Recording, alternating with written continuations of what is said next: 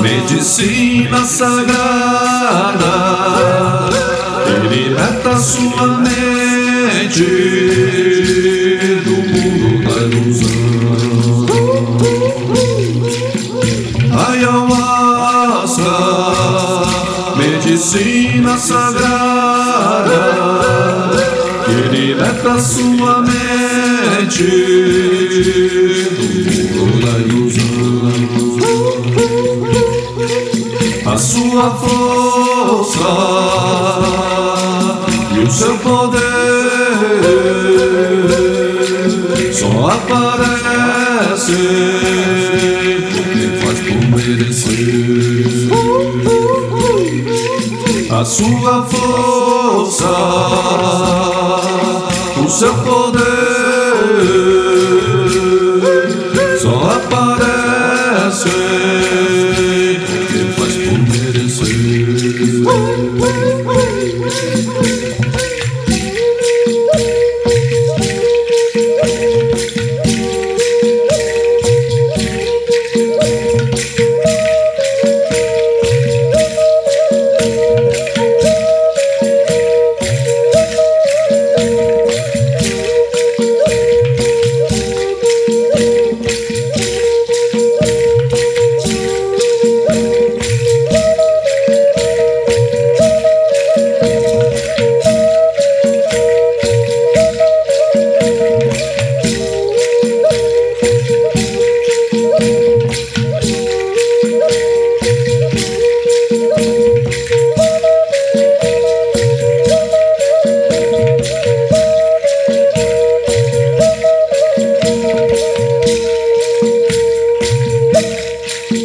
Ayahuasca veio para curar, mas só recebe a sua cura quem nela acreditar.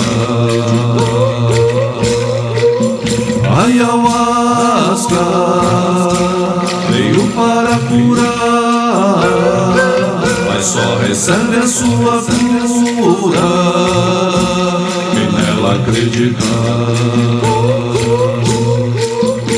Ayahuasca é pura alquimia, tem toda a magia para nos iluminar. Ayahuasca é pura alquimia, tem toda a magia para nos iluminar.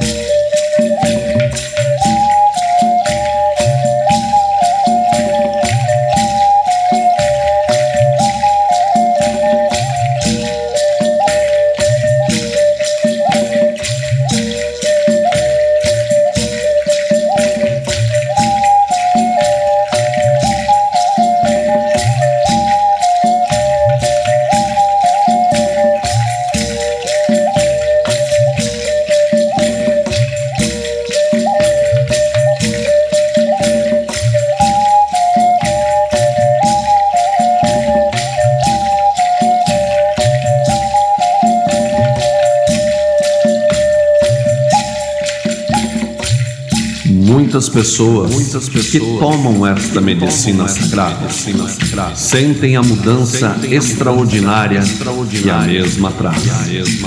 Essa mudança, em realidade, diz respeito ao retorno da energia divina. A cicatrização vem da natureza para a humanidade, na Mãe Terra, de Gaia, e sobre o regresso do feminino. O espírito da Terra, ou de Gaia, está literalmente trabalhando com os humanos na conclusão desta era e no evento de uma nova era.